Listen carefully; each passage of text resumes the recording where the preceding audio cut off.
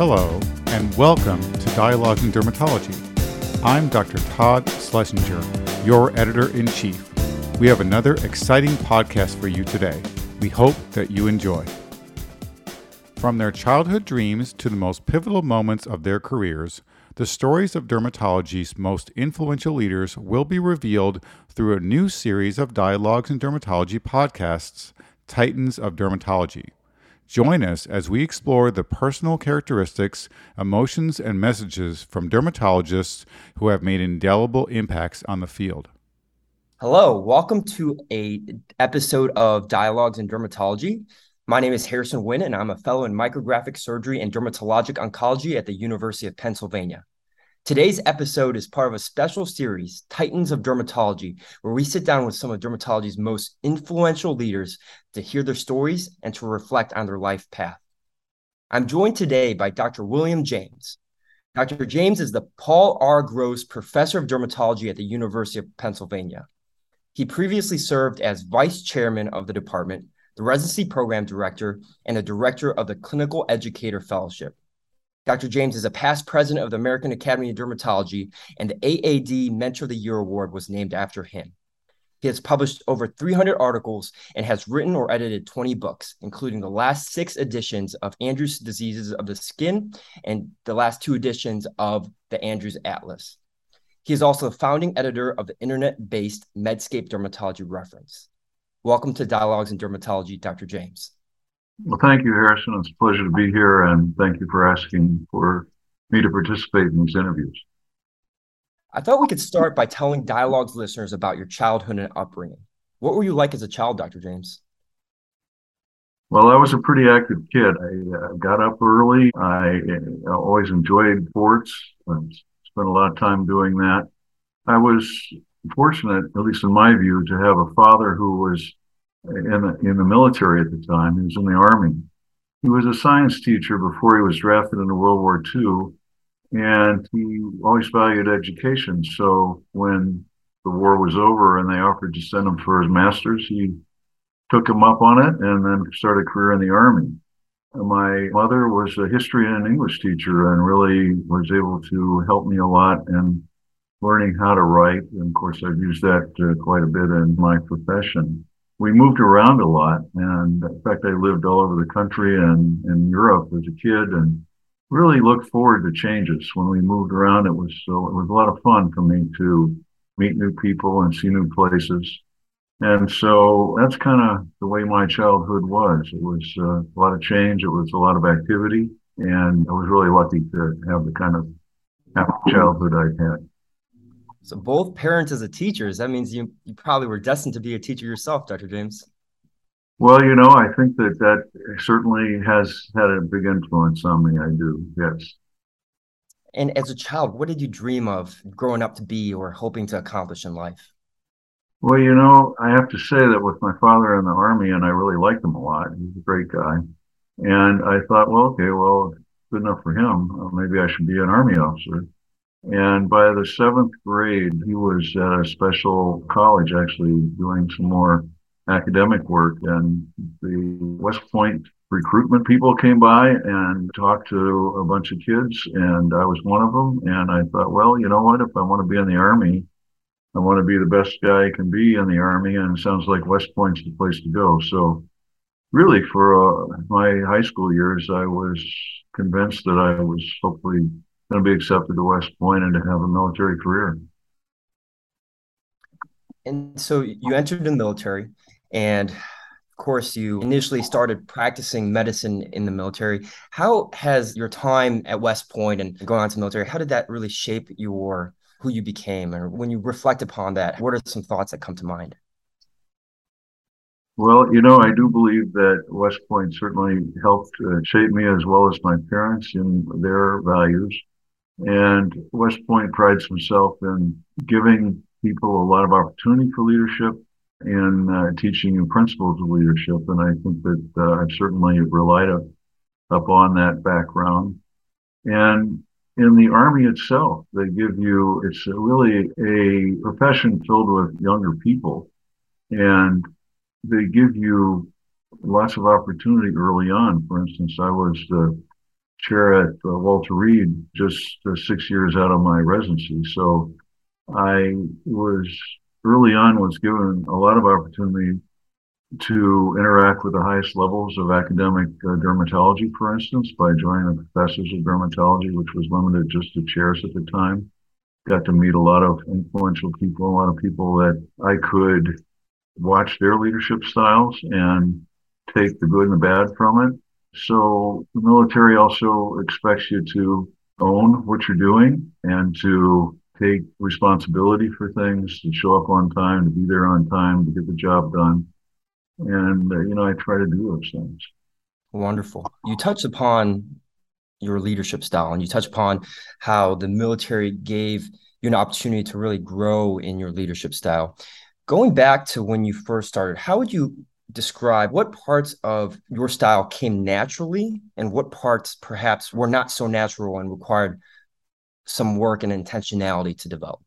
Yeah, well, that's an interesting and a real good question. See, I could think about a couple of things that are maybe a little bit more difficult. I'm naturally somewhat of an introvert.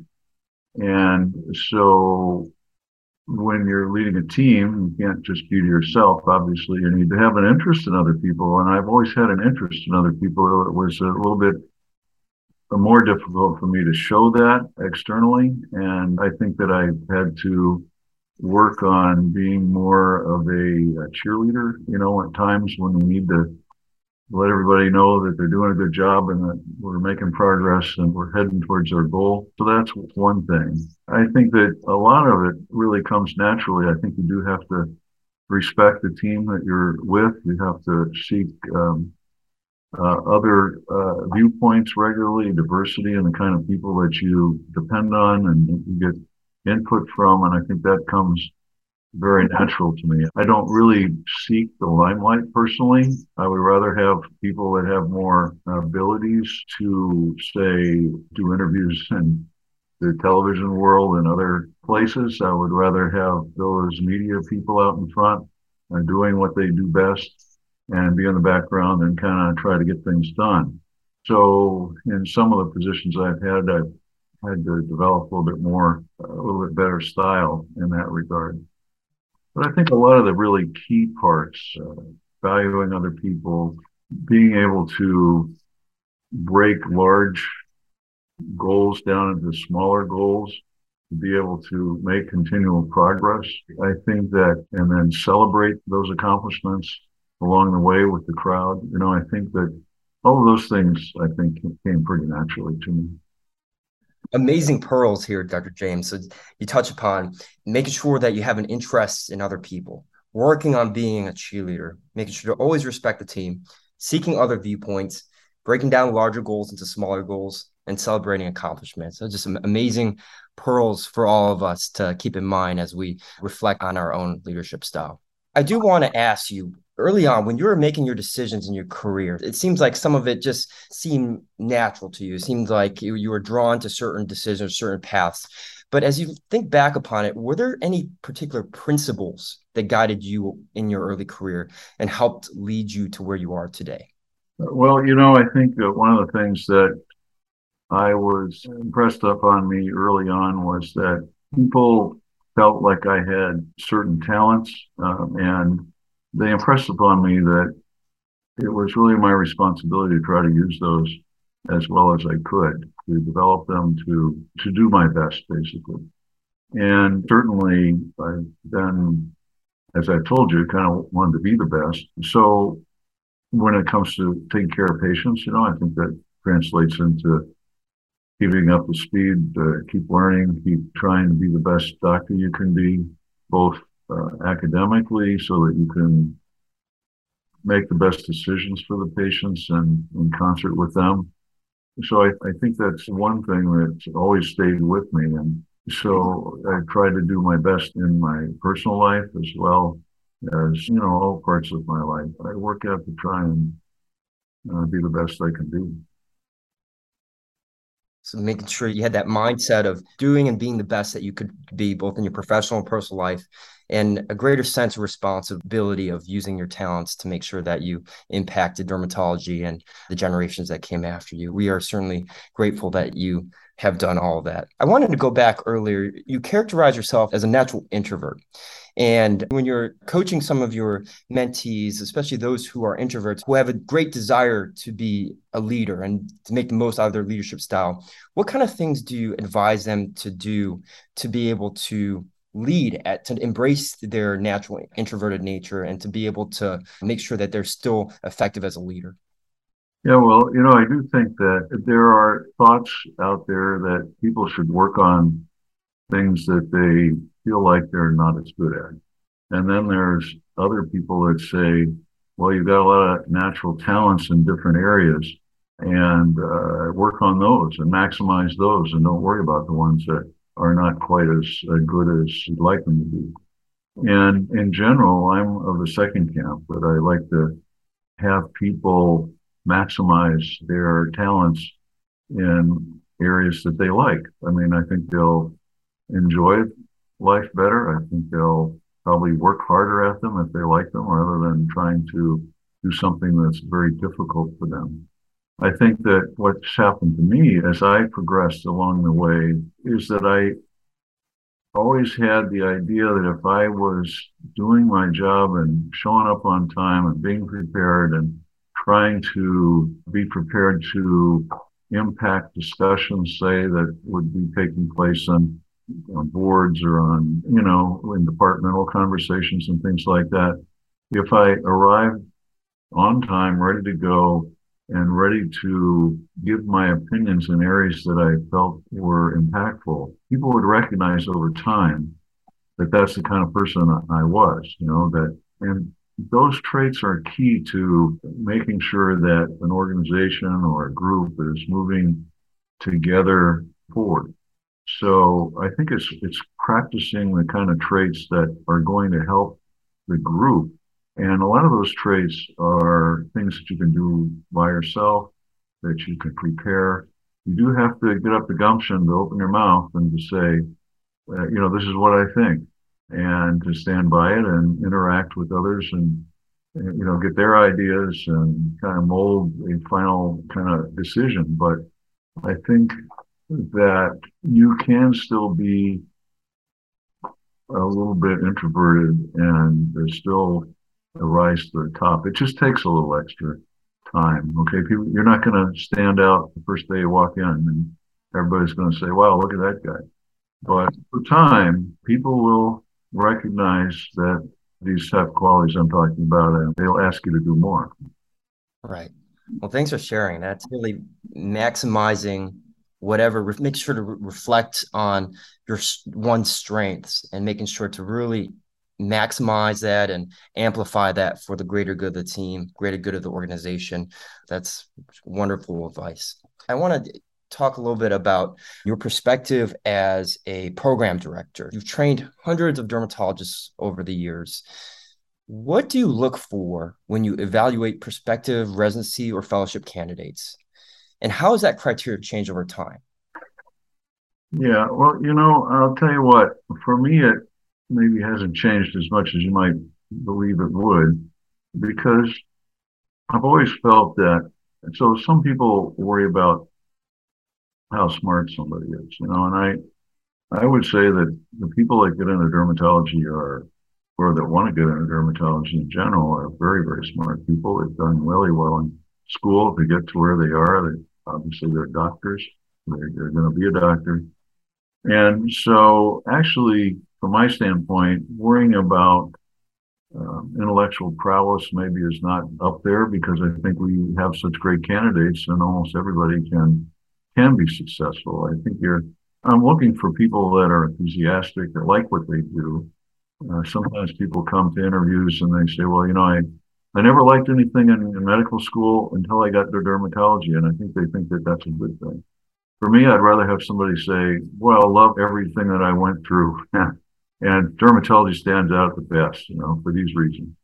So people that are enthusiastic, people that are curious, they want to ask why, they want to ask questions, they want to know, well, there's so many unanswered questions in medicine and in dermatology that we talk about sometimes like things are pretty straightforward, but when you really look at the evidence, there's a lot of lacking. And I want people to be able to think about them and to look harder whether it's to discover new things or whether it's just to delve deeply into the literature and know the reasons and exactly what they're doing to help patients. And I really also, the last thing I'd say is I'm looking for people who are interested in other people. And that sounds like, well, if you're in medical school, maybe that's what you should be. But I've read, thousands of essays of people that want to do different things.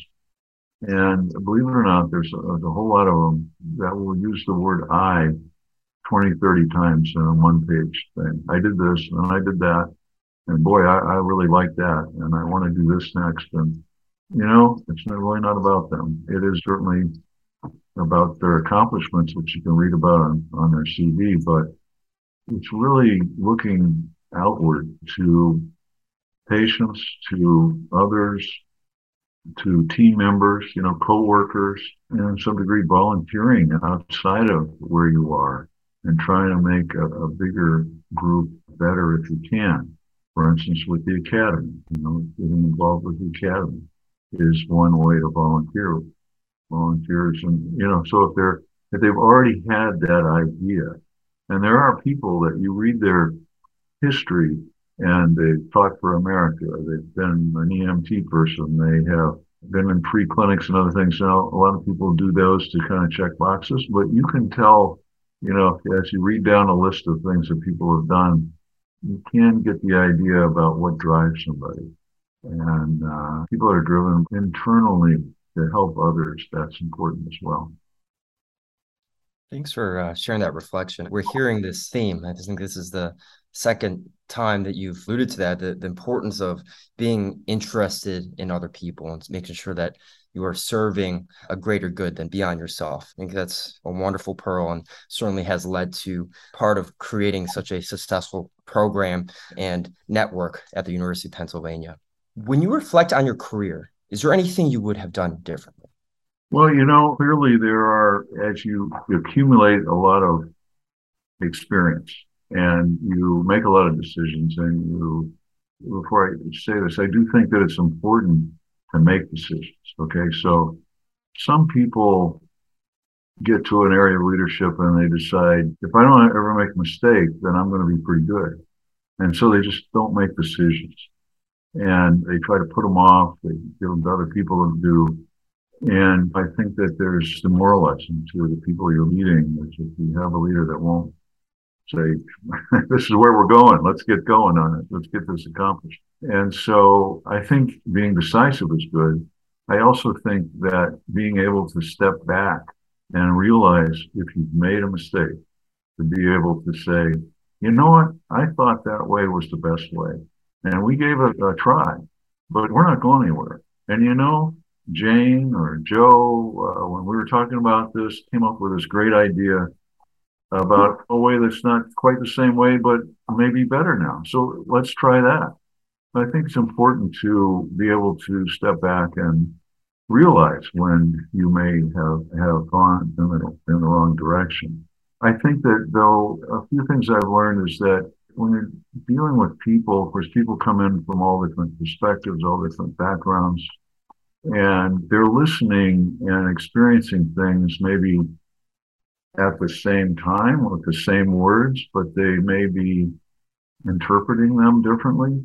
So I've seen an awful lot of conflict develop where really you have two good, well-meaning people who have just basically misunderstood each other. And I think that in the beginning, I think I wanted to say, well, who do I believe here? But I found out over time that people are, generally they're good people trying to do the right thing. And if there's a conflict, to me, it's more either of a misunderstanding, a misinterpretation. And I try to talk to people and figure out where a common ground is and where people can get together. I do think, though, that we want to have as much data as we can, real hard information to help us make decisions. But I think giving people that benefit of the doubt is important. And I do think that a couple other things I would say is that sometimes when people ask you for a decision, they'll tell you, I need a decision by tomorrow. well, if you don't have a decision by tomorrow, forget it. Well, I feel like if I need more perspective, if I need to ask more people's input, I depend very heavily, I have to say, on my wife and her good common sense and a lot from her.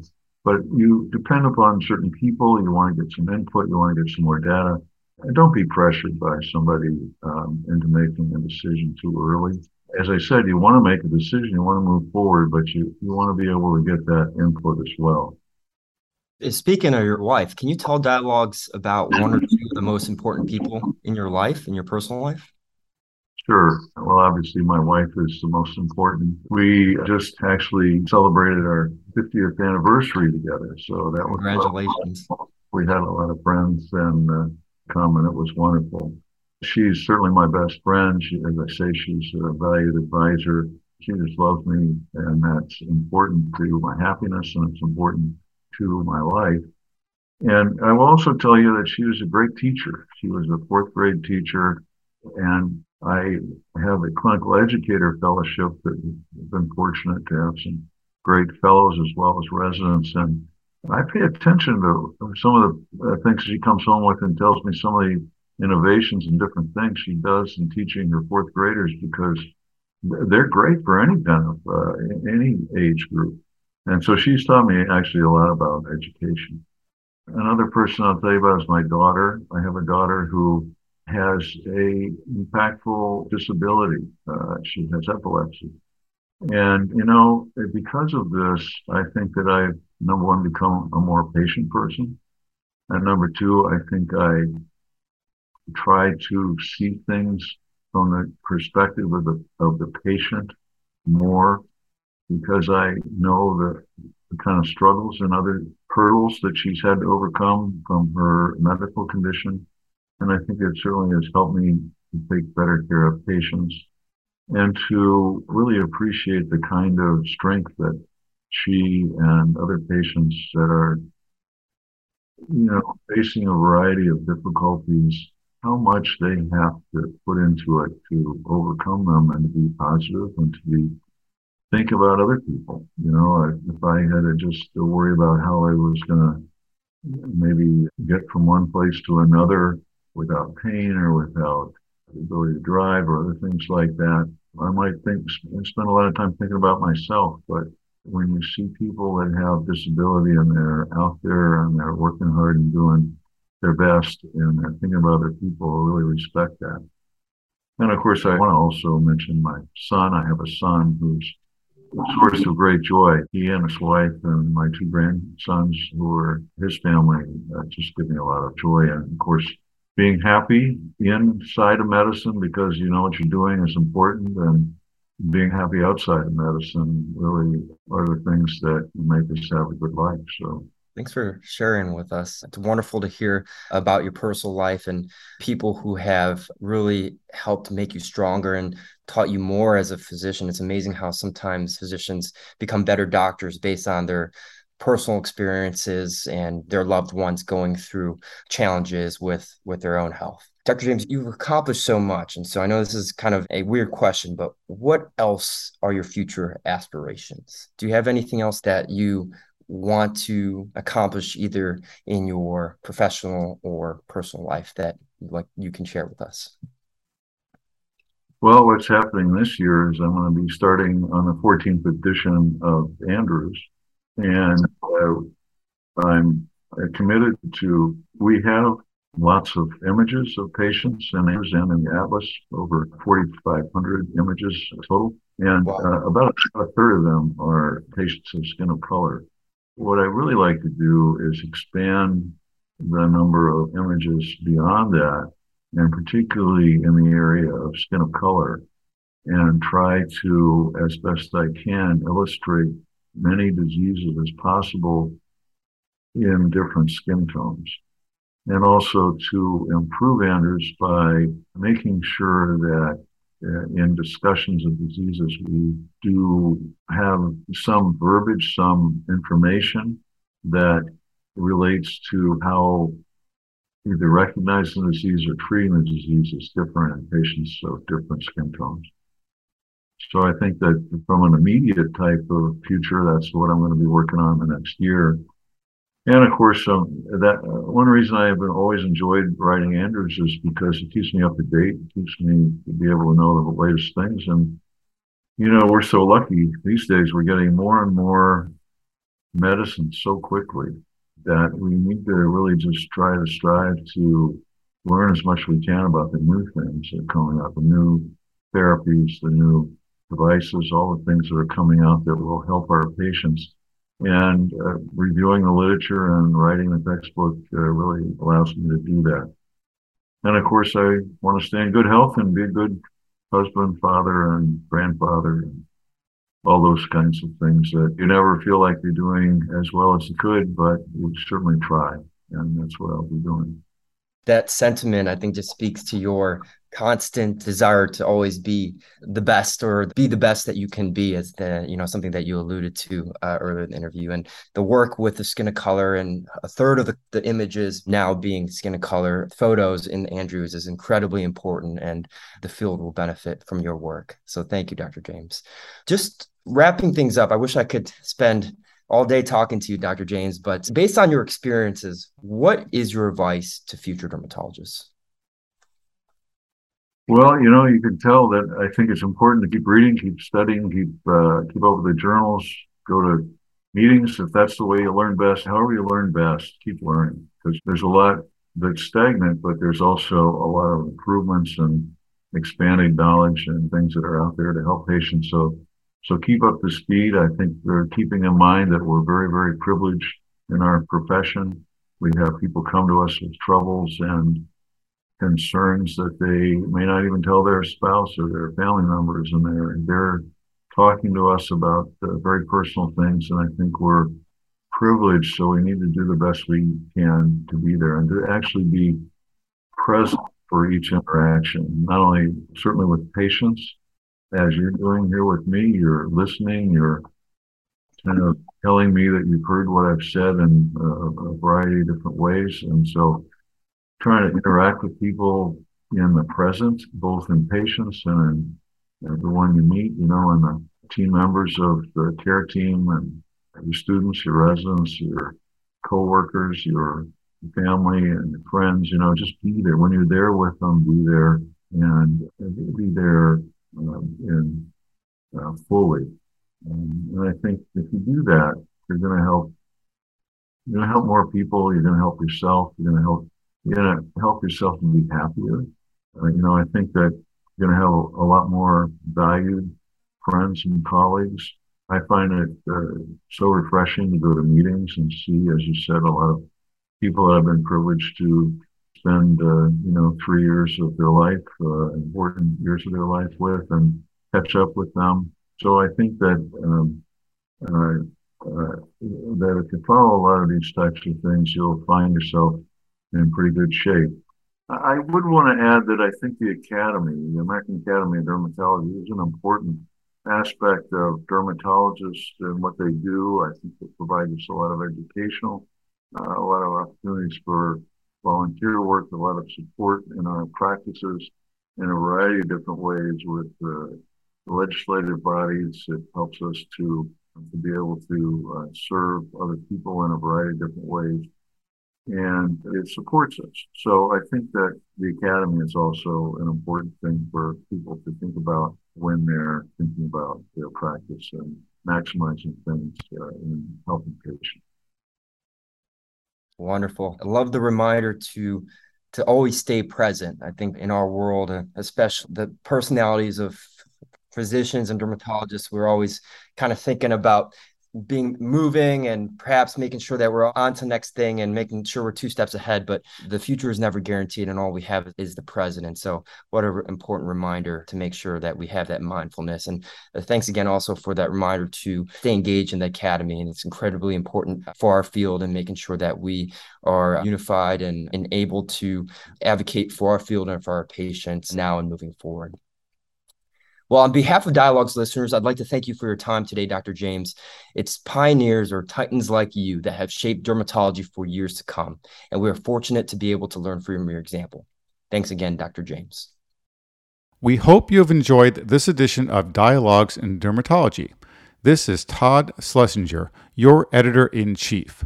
For more podcasts, including bonus issues, check us out online at the website of the American Academy of Dermatology or through the Dialogues in Dermatology app. You can now also sync your subscription to your favorite podcast app. New podcasts are released each week in addition to our monthly JAD podcasts. We hope you enjoy these new options for listening to dialogues and the increasing content for your listening pleasure. Thank you.